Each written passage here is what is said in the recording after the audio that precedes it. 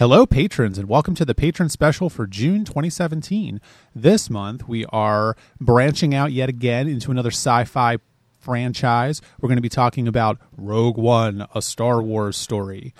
So, Richard, really wish we weren't branching into this in retrospect. But so what I'm sensing from you is that you did not. You sense a like great this. disturbance in my force.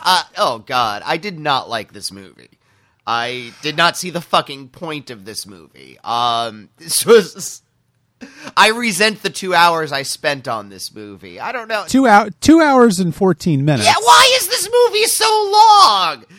Okay, so here's my thing with the length of this movie, right? Is that I think it is simultaneously too long and not long enough. And I will explain myself. I think because, I know exactly what you mean, but yeah. Yeah, like, it's not constructed well. It is very uninteresting for large portions of the movie.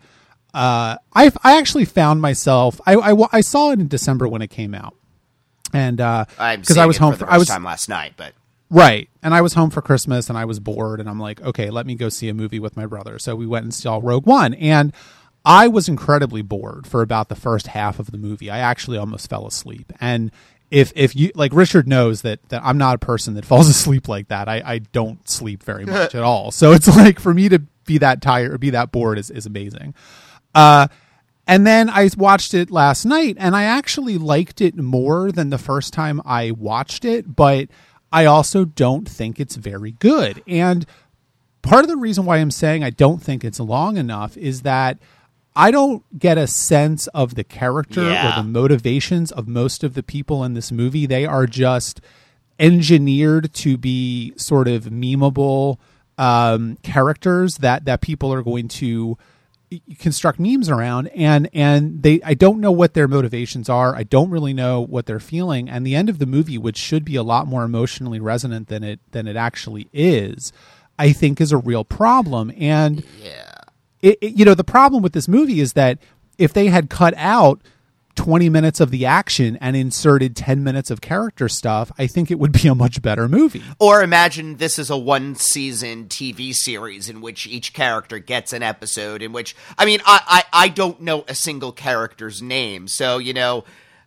give me an episode or two about the blind dude, give me a episode or two about his Wookiee friend, let actually tell us who these characters are, because, as you said, memeable characters. I think that's correct. They want to say, wow, he's blind and a badass. That's so cool. I'm the internet. I love this. That's that's what that character is. I mean, Star Wars itself, and we did cover all of the Star Wars movies thus far, so this is kind of a continuation of that for us. Characters like Luke Skywalker and Princess Leia and Han Solo are very iconic and archetypal. These characters didn't feel archetypal enough, and yet they weren't characters enough. Yeah. Well, it's funny to me, right? Because I think that this is going to be kind of a weird conversation because there's a lot of different places to go, but you're right. Like, all of the characters feel very flat. I could not tell you a single one of their names, to be honest with you. I wrote some of them down, but at a certain point, the Star Wars name generator just gets to be kind of ridiculous. I don't know how they come up with these names. I guess I'm glad that they stick with these bizarre names, but for me, I don't really care that much. I'm not a Star Wars person. I think that is emblematic of the entire, because you do know the names from the original trilogy and all of that, because they are so singular and strange and flashy, and now they've just become routine and just stamped. They are and they aren't, though. I mean, Luke Skywalker, that's not that weird. I mean, I kind of feel like if, Star Wars had been remade or something, they would rename Luke Skywalker like, I don't even know what. I can't even think of one. It would just be some bizarre name like Cumberbatch or something. You know what I mean? Ugh. Like, it's just, yeah, well, then he would probably be played by Cumberbatch as well. No. No. Why does that man have work? He's just a bunch of angles. He's a scarecrow. But I think that like what it comes down to for me is that it feels like the kind of movie where people sat down and said, you know what Star Wars has too much of? Fun. we're gonna take all the fun out and we're gonna make it a serious look at the rebellion and a really serious war movie. And it's just like that scene in the Jeddah City where there's a very brief scene of a toddler just wailing because she's in the middle of the battle. I laughed. It's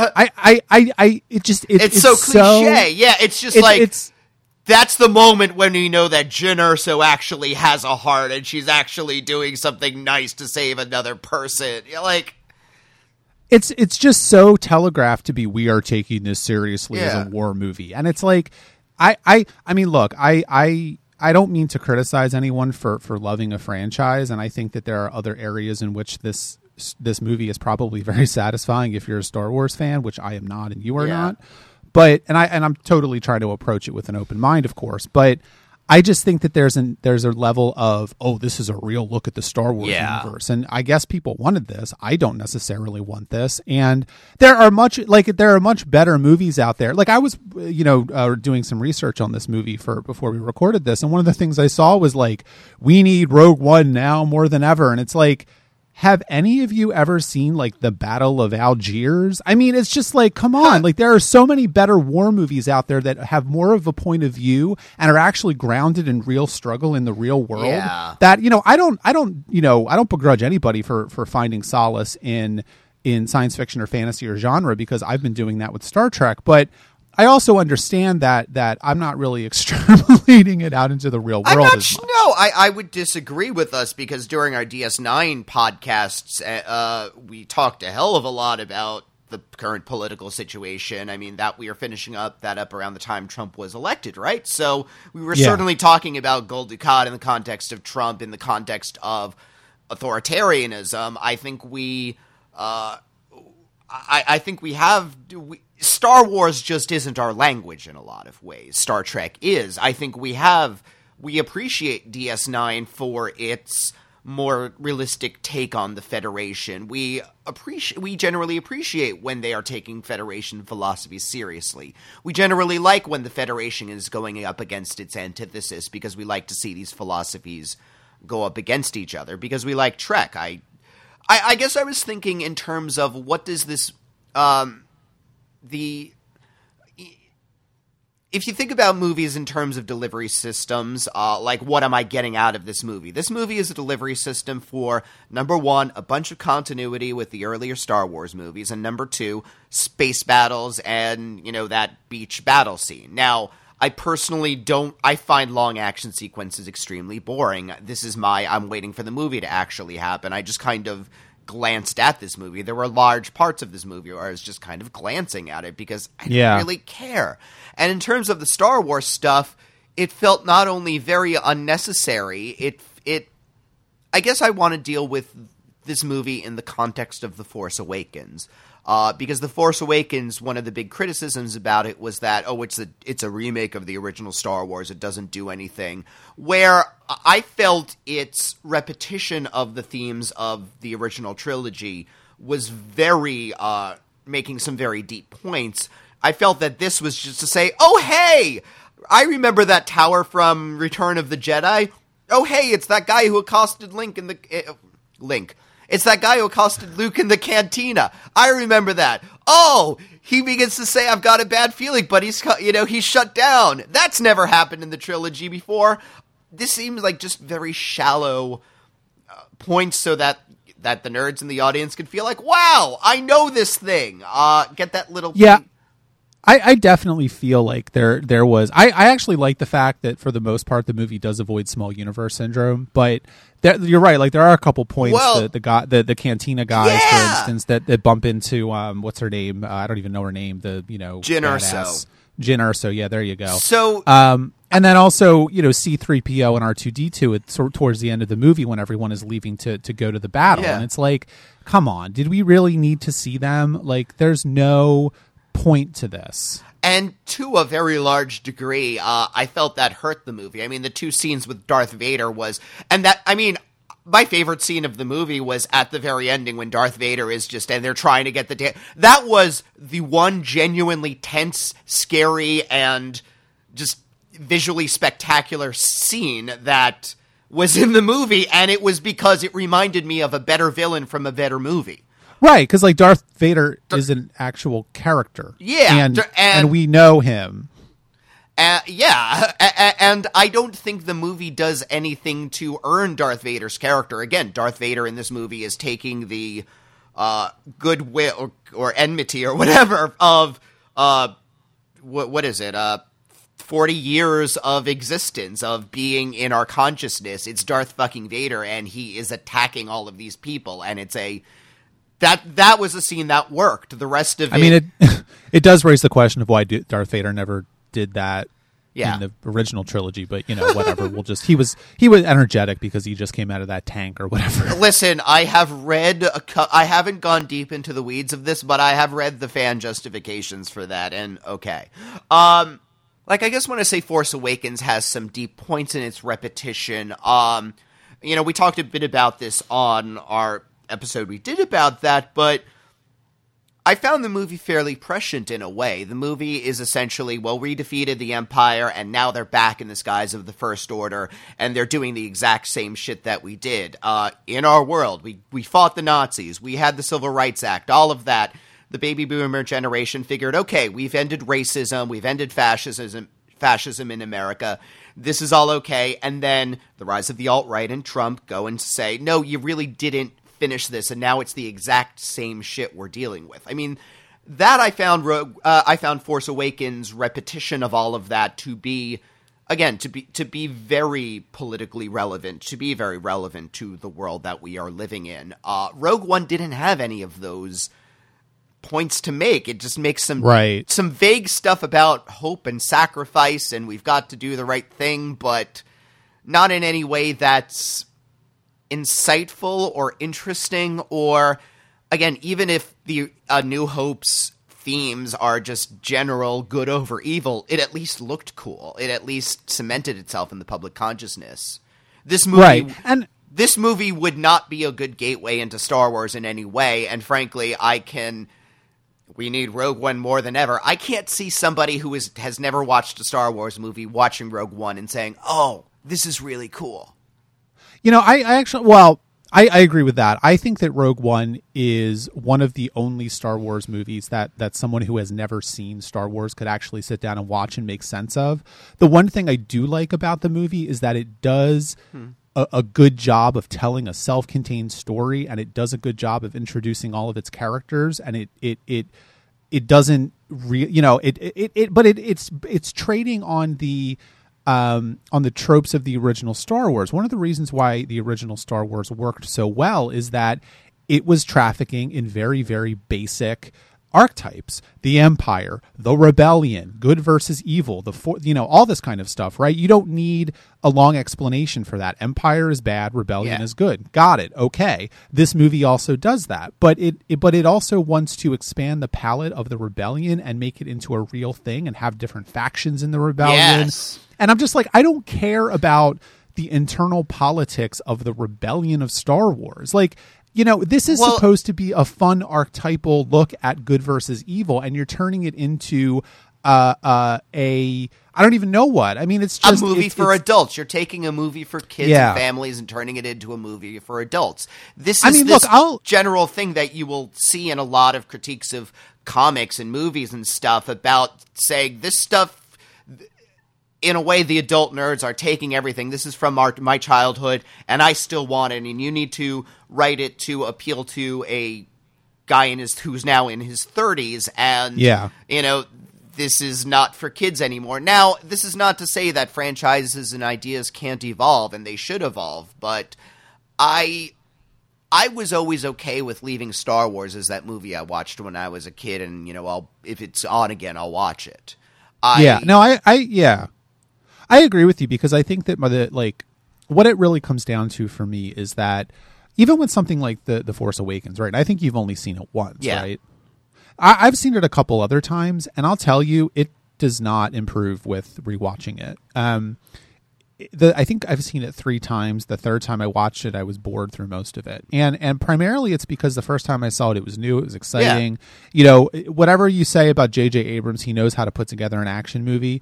But But once you see everything and once you know the plot, I don't really get a good sense that there's a lot of I don't really get a good sense that there's a lot of character resonance there, other than the 40 years of character beats that we have come to know and appreciate with Han Solo and Princess Leia and Luke Skywalker and all those characters, right? Like, I don't remember. I mean, I think Finn is one of them, and I don't know the Rey. I think is her name. Like, and then Oscar Isaacs, and then Oscar Isaac. But like, you know, the movie does a pretty good job of trying to establish these characters as more interesting characters, archetypes that could stand up to the original Star Wars. But at the end of the day, I don't know that it does a good job of making me care about them in the same way that I cared about the characters in the original Star Wars. Yeah. And so, but I think this movie does an even worse job of that, because you're right. Like, it is totally calculated to be a memeable,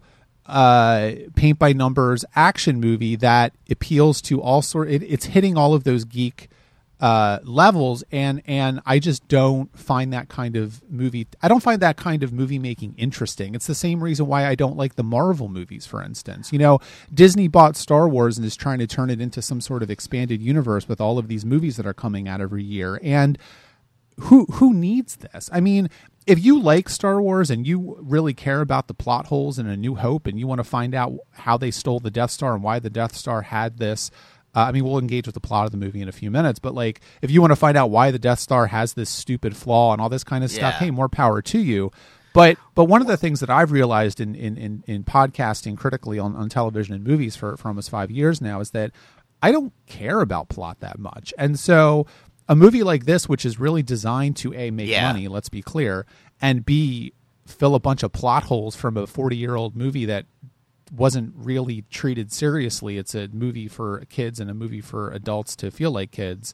Who the fuck cares?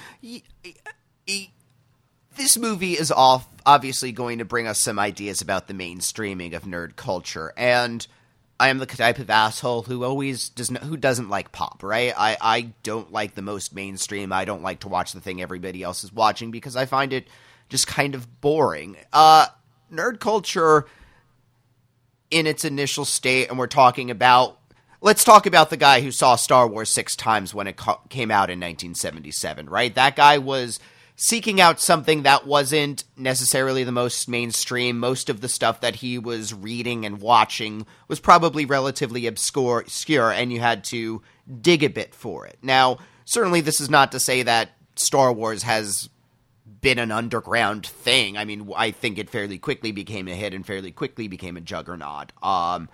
And I guess I'm not interested in this shit when it's what everybody else knows, because that's so easy and obvious, and I'd like to get something that's a little more... There's no way to have this conversation without sounding like a total fucking snob, but I don't want to go to the movies and watch a big blockbuster movie. Yeah, well, I mean, I think that there's a way. I kind of agree with you, but I also think there's a way in which there's a lack of critical eye that people watch these movies with, and that's fine. I mean, I think that if you want to go to the movies and watch a bunch of action spectacle and just move on with your day, that's great. Like, I think we all have those things. I mean, I like to watch, terrible TV shows like the. I don't remember the name of them, but they're awful. I mean, I like to watch Shark Tank, for instance. I mean, that's not a good TV show, but I watch it because it's enjoyable and it's something to do on Wednesday night before I go to bed. Well, yeah. That's brainless and entertaining. But I think that when you talk about these movies because there is some reason why this movie exists, right? Yeah. Like, Star Wars has stayed around in the public consciousness for 40 years for some sort of reason. And, but at the same time, I look at this movie and I just say, is this a good example of why people love Star Wars? And it isn't. And fundamentally, it's not even a very good movie. I guess that's clarifying for it. I mean, this is something that I got into years ago when I was writing more regularly about video games, and I was writing about the big video games that were coming out, and I was finally getting to the age and the point in my life when I'm like, this is kind of crappy. Like, why are you treating Skyward Sword like it's the best video game that ever came out? Like, it's okay if this is not good, and it's also okay if you don't.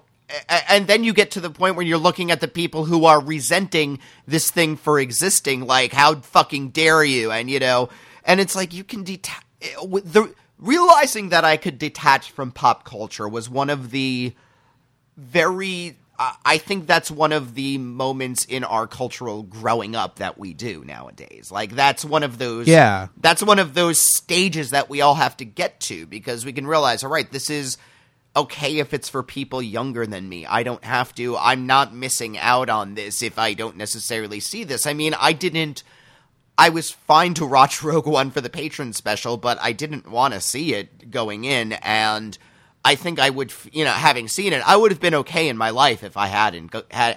It didn't. I mean, you get that.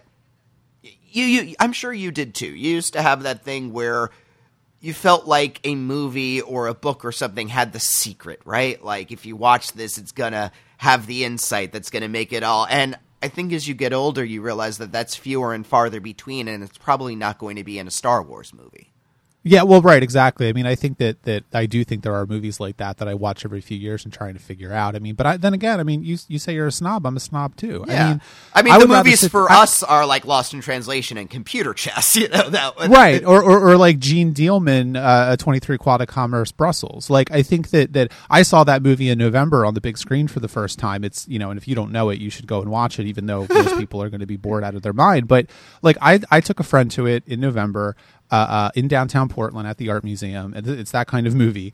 And it was a Saturday night. There were like 15 people there. It's this 3-hour long experimental movie by this feminist filmmaker, Chantal Akerman. And, it is, I was mesmerized by it. I mean, like, I could not look away from the screen. And it's that kind of movie making experience that I like, and that so many other people don't, and that's okay. Yeah, I'm not pushing anyone to say. I think what really gets me about it is, like, if you criticize, like, you can criticize that kind of movie and it's okay because it's for snobs or feats or whatever, or intellectuals, and it's all right. But when you criticize a Star Wars movie and you say, you know what, this actually isn't that good, everyone's like, how dare you say that? It's the same reason why people react to I like to say that I don't like the Marvel movies. And I watched Captain America Civil War last weekend. Well, I say I watched it. I more just like sat through it blankly and like didn't even finish it, right? Like, I turned it off. It was like 2.5 hours long. Like, why is this movie so long? It's just a series of action sequences, for Christ's sake. Yeah. And it's not a movie. It's a collection of action sequences interspersed with characters talking at each other. There's there's not even an attempt to make like a cohesive, coherent, internalized story in that movie. It's just, here's another. It's serialized it's the serialized television approach to movie making, but that's not what movies are good at. Well, and it's like, if you make a movie and I have to go watch 17 other movies to find out what was going on in this movie, you failed at making a movie. I'm sorry, you just have. I feel like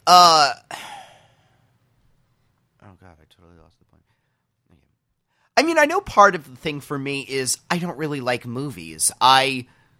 Sitting in a theater for 3 hours is an extraordinarily uncomfortable sounding experience for me. That's my thing. I am the guy who will sit and play a 100-hour video game. And I guess to me, a handful of action sequences broken up by some incoherent people talking at each other is video games in a nutshell, if you want to be very unfair towards them. And you actually get to do something during the action sequences. Whether you're playing a button masher where you're just getting into this flow and that's a nice meditative state, or whether it's, I like to play a lot of the intricate RPGs, and whether it's, an intellectual exercise like that, I'm doing something. I feel like when I'm sitting and watching a big blockbuster movie, I am wasting time because I'm just sitting there. Well, yeah, but I don't want to go too far down a road of talking about how you hate movies or not. But I think that one of the things with your dislike of movies in general, and that's fine. I mean, there are art forms and I don't really like either. But and I will also say, I know Gene Dealman is not a movie you can kind of turn for you, it's a flow state movie. But there are intellectual movies. There are movies that are very cerebral. I mean, there are movies that get those pleasures. I guess talking about why I don't watch the Marvel movies. But anyway. And I think if you had something to fidget with your hands while you watched a movie, you'd feel a lot better about it. You're just that kind of person. Yeah. I mean, I think that's why you like video games more than movies, frankly, because you're doing something, and that's okay. I mean, I think that's fine. Everybody has their own sort of likes and dislikes, and what their brain can handle and what their brain can't handle. So maybe we should put a patron goal for a fidget spinner for me. Well, that's a good idea. If you want to up your play, if you want to up your gift, please do so for a Fidget Spinner for Richard. Well, yeah, and I think the last thing I'll say about sort of the meta-ness of this movie in general, and then we can kind of engage with it as a movie, is that fundamentally speaking, I think that, like, I look at this movie and I say, it is so calculated to appeal to the types of people that did not like the prequel trilogy. And you know what? Fair disclosure, I don't like the prequel trilogy either, but I would rather watch any one of them than this again, because at least George Lucas was trying to do something new. Well, and this movie is trying to do nothing new. It is just trying to tell a very bog standard action movie story with some resonances of the real world and making it gritty and blah, blah, blah, paint by numbers, ending with a big space battle. It's like, come on. Did you try at all? No, they didn't, because they knew that's not what people wanted to see. I think that if you look at both The Force Awakens and Rogue One, and we'll see what, I don't even know what the next one is called. Last Jedi or something like that. Yeah. Yeah, The Last Jedi. I think you're right. Primarily, I think critically, you have to look at the Disney quote unquote Star Trek movie or Star Wars movies. We do Star Trek, so I keep saying Star Trek. I think you have to look at the Disney Star Wars movies critically as a reaction to the prequel trilogy, because that is not what people wanted to see from Star Wars. They didn't want anything new from Star Wars. And I'm not saying the prequel trilogies are perfect. We certainly pilloried them, on Trek About Presents last year. But, I don't think that the prequel trilogy necessarily were bad movies. They're interesting to watch, at least, and this is just boring as shit. And I think that that's true for The Force Awakens as well. It's this calculated attempt to do exactly the opposite of what the prequel trilogies did. These movies are very conservative in a way that I find objectionable. Well, one of the things I loved that the prequel trilogies and the original trilogy had in common was a very strong sense of place throughout. I mean, the first third roughly of A New Hope is just hanging out on Tatooine, and just this is the kind of stuff that happens on Tatooine, or now we're in Dagobah and here's what this place looks like, or here's the forest moon of Endor, or that gigantic city planet, or we're on Tatooine again, and certainly, I mean, The Force Awakens, the only parts that had a sense of place for me was the Tatooine segments, because this is the third time we've been to this place. This is becoming very familiar to us. Otherwise, I mean, Rogue One, I can't tell you what a single planet looked like in that. There was no, it's, and I feel like that is something that Star Wars does very well that is lost. I mean, there is this, we are supposed to, the original 6 movies feel like we're going to show you some crazy places that, come from the imagination of George Lucas and that you're never going to see anywhere else. And we're going to show you fantastic creatures. And there is no sense of wonder in these movies, in Rogue One or Force Awakens. Right. Yeah, no, I think that's right. I mean, even to the point where how many different locations do we visit in the first 15 minutes of this movie? Yes! It's like, we're here, then we're here, then we're there, then we're here, then we're there. And it's like, will you just slow down, please? I had no idea what half of these were. I thought we were on Tatooine when those 2 guys appeared, by the way. That completely fucking confused me.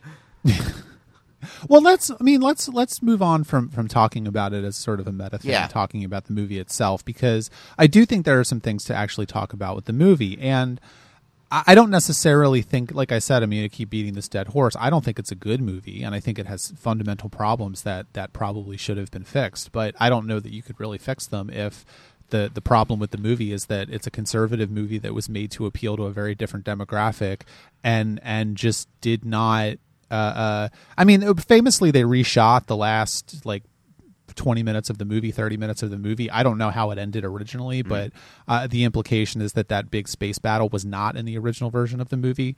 So there is kind of a sop to the idea of what people want from a Star Wars movie.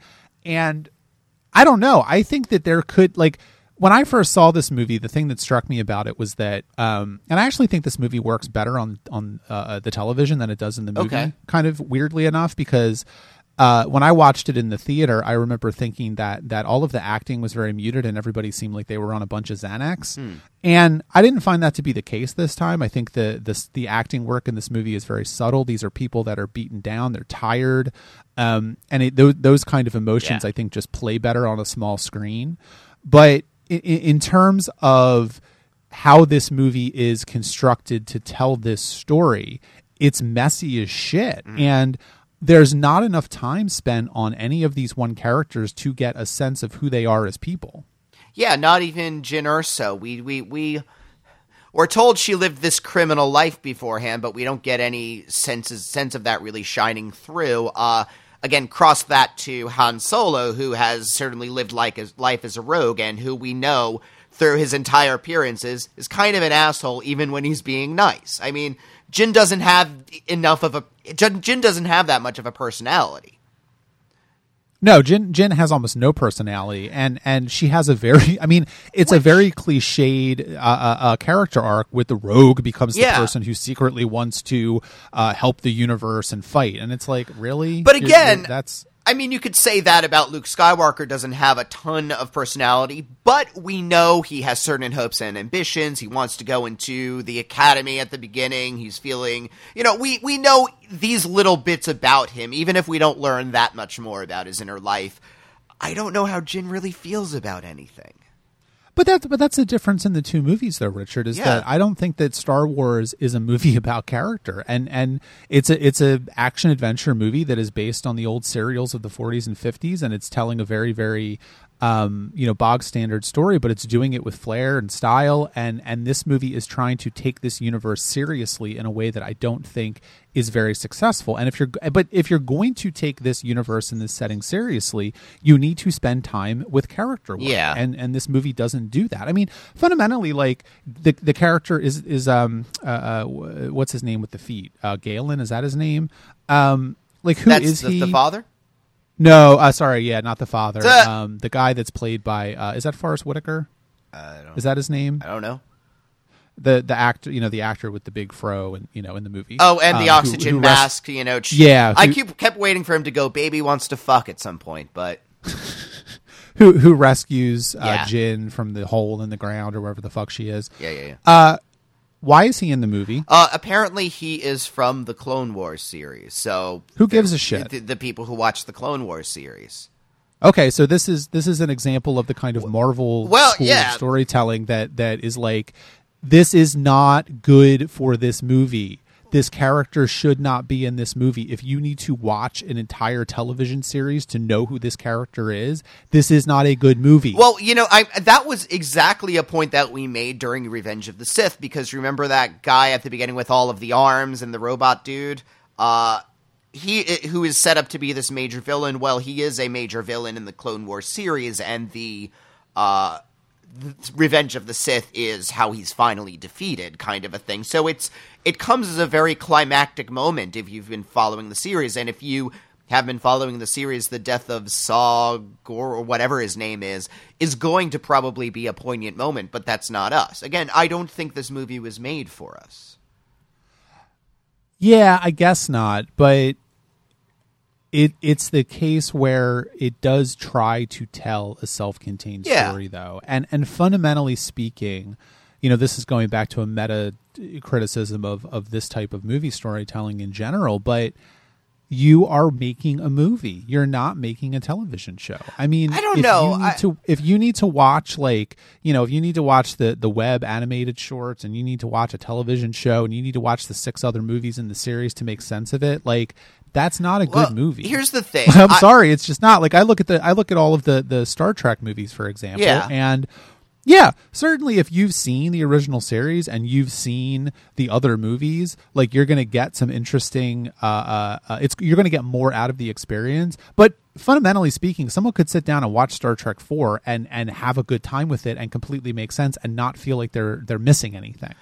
I guess I don't have a problem with this style of storytelling. I don't have a problem with storytelling evolving. I mean, television has gone into this serialized format that it was not on. I feel like to say movies can't be made this way is to say, well, TV should be self-contained episode to episode. I mean, it does seem no, because fundamentally speaking, a television is a series of episodes that people sit down and watch, and serializing the storytelling of a television series makes sense as a logical development of that art form. Movies have been around for a lot longer than television, and fundamentally speaking, a movie is a self-contained story that has a lot more to do with the short story or novel format than it does with the television show. Now, if you're talking about sequels, fine, but even sequels before Marvel tried to tell some sort of self-contained story. I mean, look at something like The Empire Strikes Back, for example. That still tells a very satisfying self-contained story, but it also follows with what happened in Star Wars, and the same is true of The Return of the Jedi. It's just not the case that movies are good at this form of serialized storytelling like television shows are. They're just not. I mean, I don't know if you can make that particular statement about the medium, or it's just we haven't seen it done well yet, because I guess for me, the reason I'm not all up in this bandwagon is because of how, I guess, commercialized it is and feels.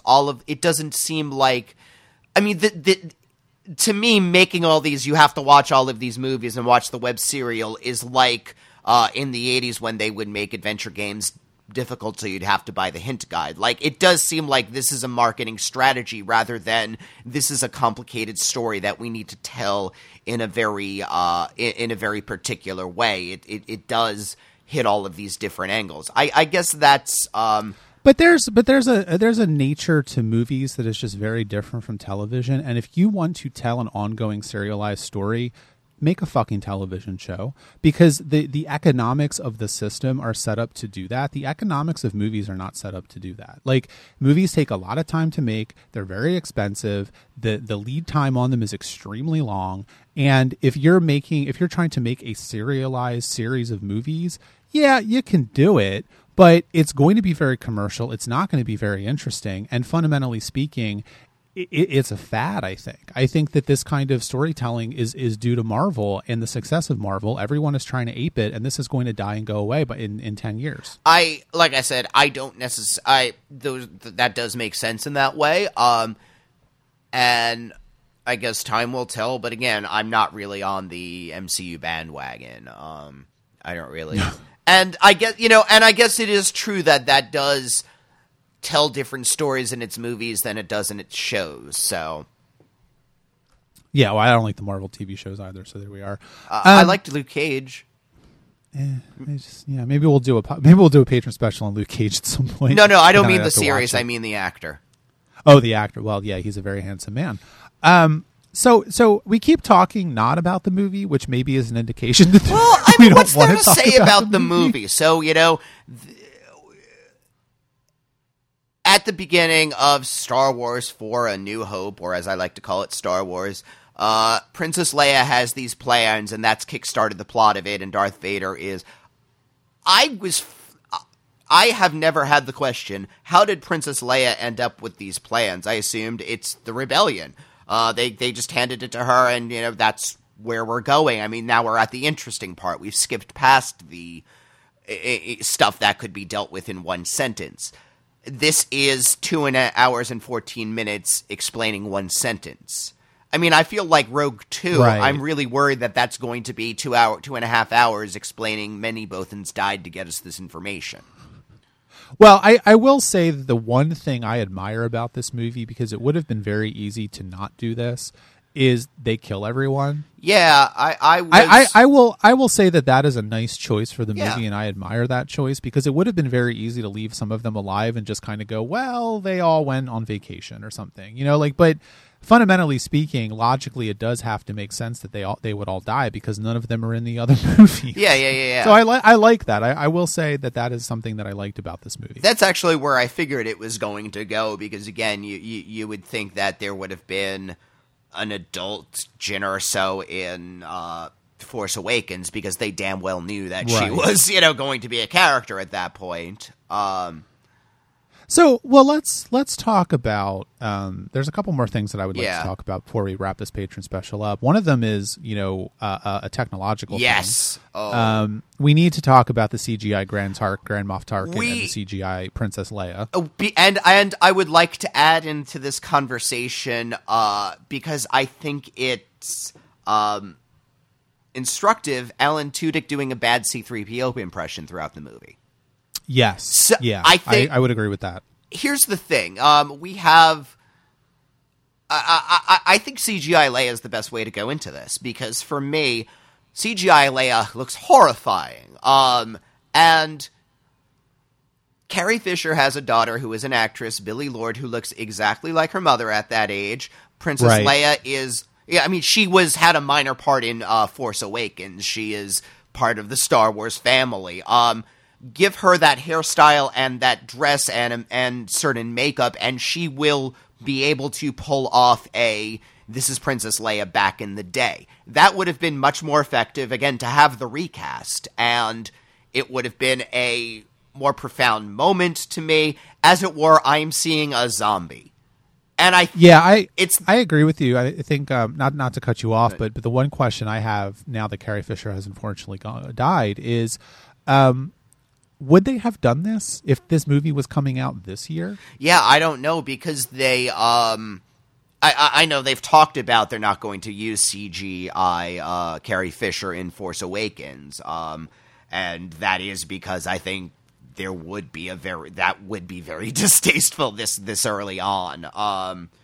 But it's interesting to me because this is really the first big movie like this I can think of that decided that CGI was at a point where you could do this. And people have been talking about this literally for 20 years. And I think, to my knowledge, this is the first movie to really do it. I mean, and to really commit to it. And, but you could ask the question, okay, well, they do this for Grand Moff Tarkin. They do this for Princess Leia. Why don't they do this for, whatever her name is, the leader of the rebellion in the white dress? And, they recast that role. The cynical answer is, of course, nobody knows who that actress is. And everybody knows who Peter Cushing is, and everyone knows who Carrie Fisher is. Yeah. And, again, maybe the Peter Cushing character you can't recast. He is too significant. Again, I just gave you a practical effect of how you could do Princess Leia at the end.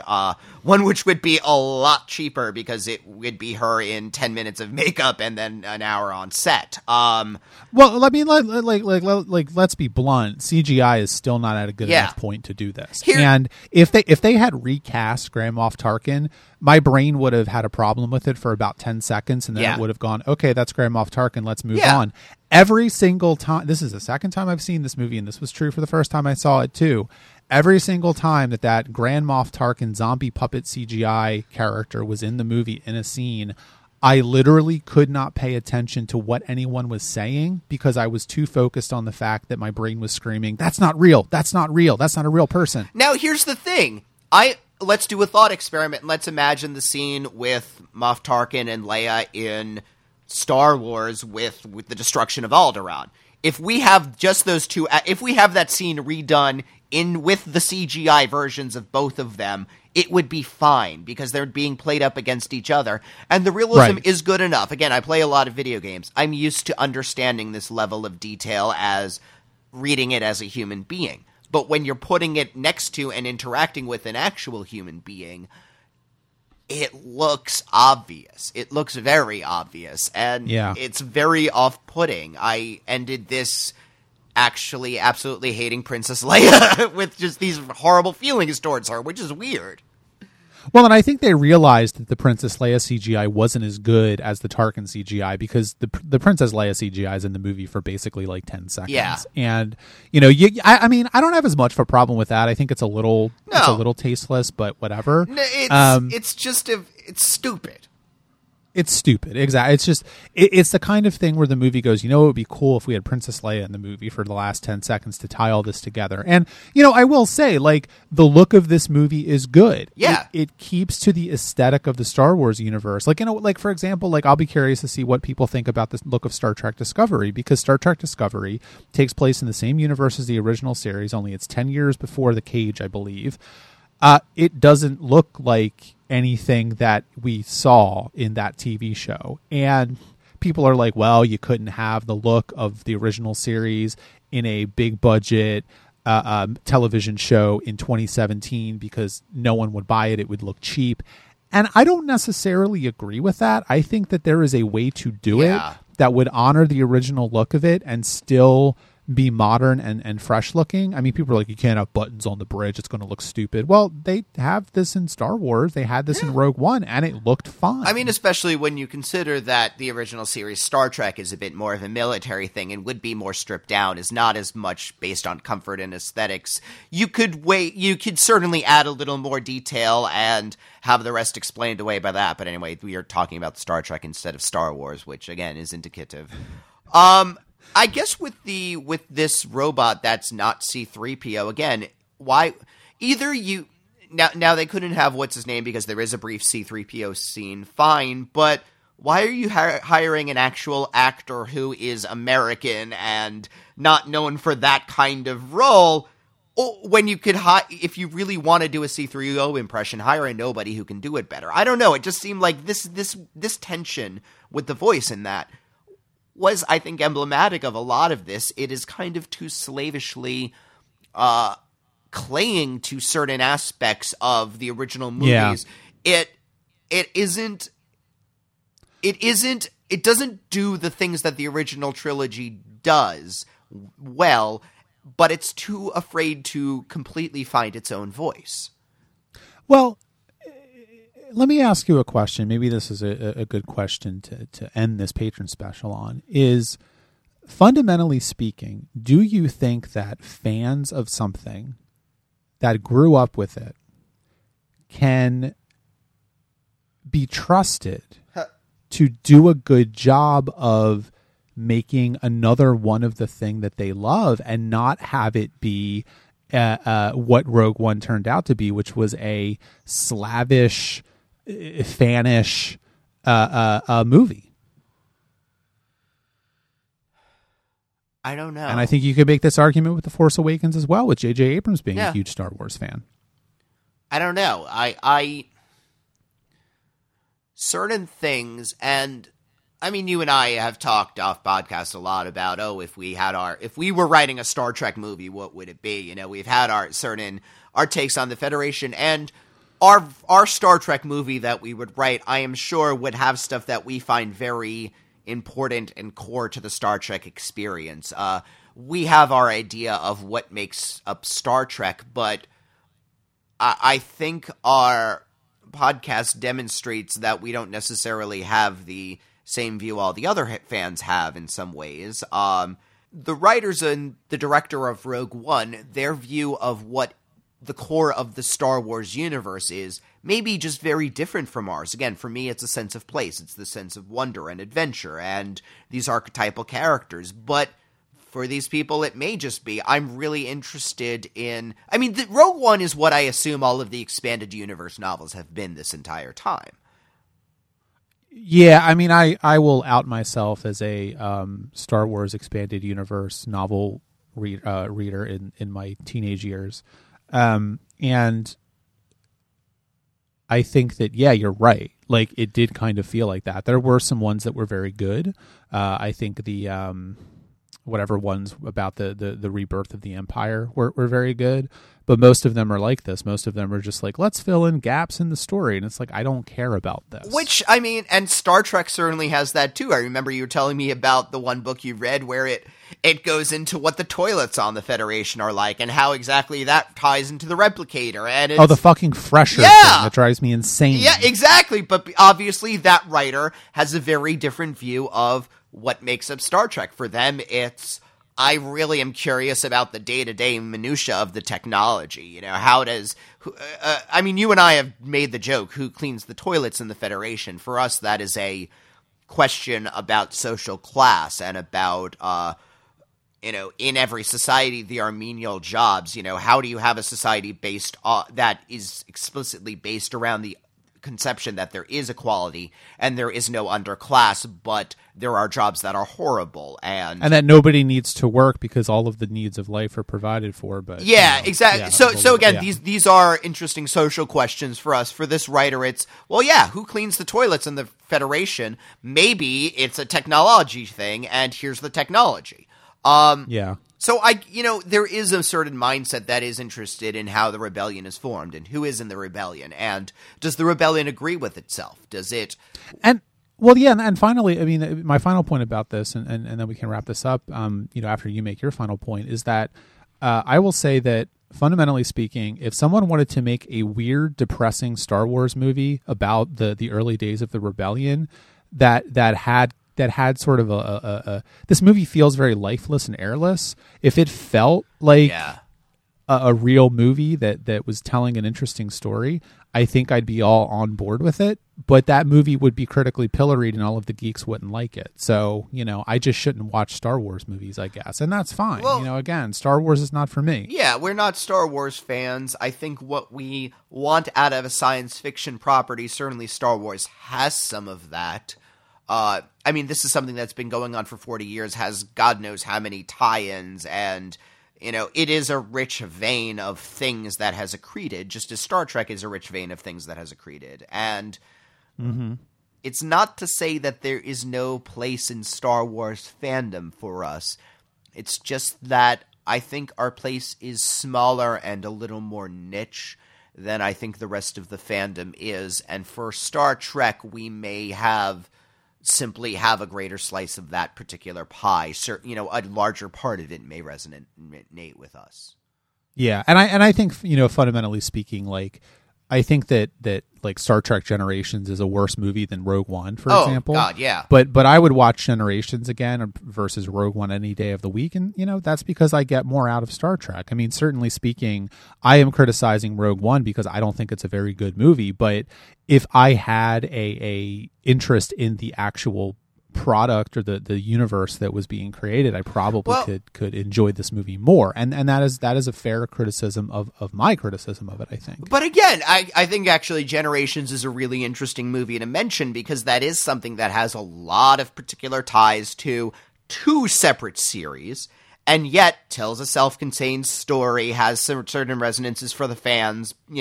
Seeing these captains meet, seeing the death of Captain Kirk, that may be stuff that fans wanted to see. I've been talking about how I will be very curious about the death of Worf, for example. But again, Generations is a movie that you could come in knowing nothing about these characters and get caught up to speed. Yeah, I think that's right. That also reminds me of my fantasy that Star Trek Discovery is a runaway success and CBS decides to make one last TNG television movie for their streaming platform. So let's hope for that. Okay, that's actually good. and then we get a 13 episode relaunch of DS9. No, again, I think we can. That's what we got to pitch because that Netflix decides to throw like millions of dollars at Ira Steven Bear to come back and do 13 episodes of DS9. Episode 1, Worf is murdered. And then the whole crew comes together to find out why. I've got all these ideas, so, just let me know. I will be happy to write these for a lot of money.